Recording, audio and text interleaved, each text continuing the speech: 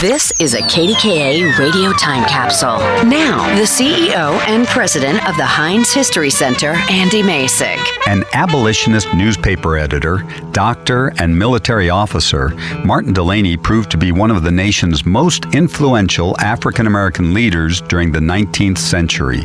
Born on May 6, 1812 in Charlestown, Virginia, now West Virginia, Delany moved to Pittsburgh at age 19 and studied medicine, writing, and other subjects through private tutors and all African-American schools. A free black man in Pittsburgh, Delany became an outspoken voice against slavery and oppression. In 1843, Delany published The Mystery, the first African-American newspaper published west of the Alleghenies. The publication so impressed famed abolitionist Frederick Douglass that he made Delany a co-editor of his newspaper, The North Star, in 1847.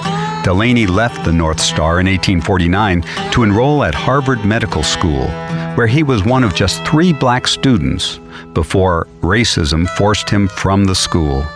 He began to question whether African Americans could ever be considered equal in the U.S. So he traveled to Africa and Great Britain to negotiate the possibilities of forming a homeland for African Americans.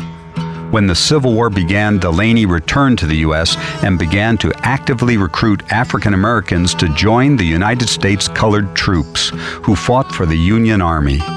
In 1865, President Abraham Lincoln appointed Delany the first African American major, the highest rank of any black soldier during the Civil War. Following the war, Delany worked tirelessly for just Reconstruction efforts and was an outspoken civil rights advocate until his death in 1875 at the age of 72.